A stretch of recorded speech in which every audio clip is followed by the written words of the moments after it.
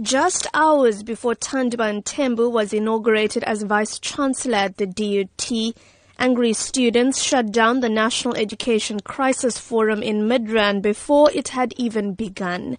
As Higher Education Minister Nzimande tried to address the crowd, members of the EFF, SASCO and other organizations traded blows and threw chairs at each other. The forum has been postponed while conveners attempt to regroup in a more peaceful manner. Mthembu says he'd received several text messages informing him of the unfortunate scenes playing out in Midrand as he prepared to assume his new role.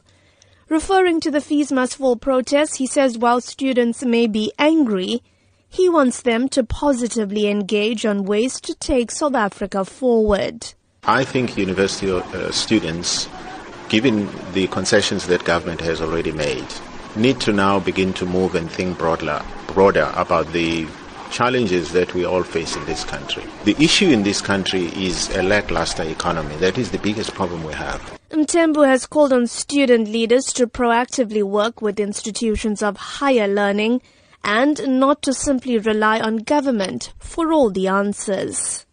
And it's up to government to give more to the 4 million young people between the ages of 18 and 24 who are not in school, who are not in employment.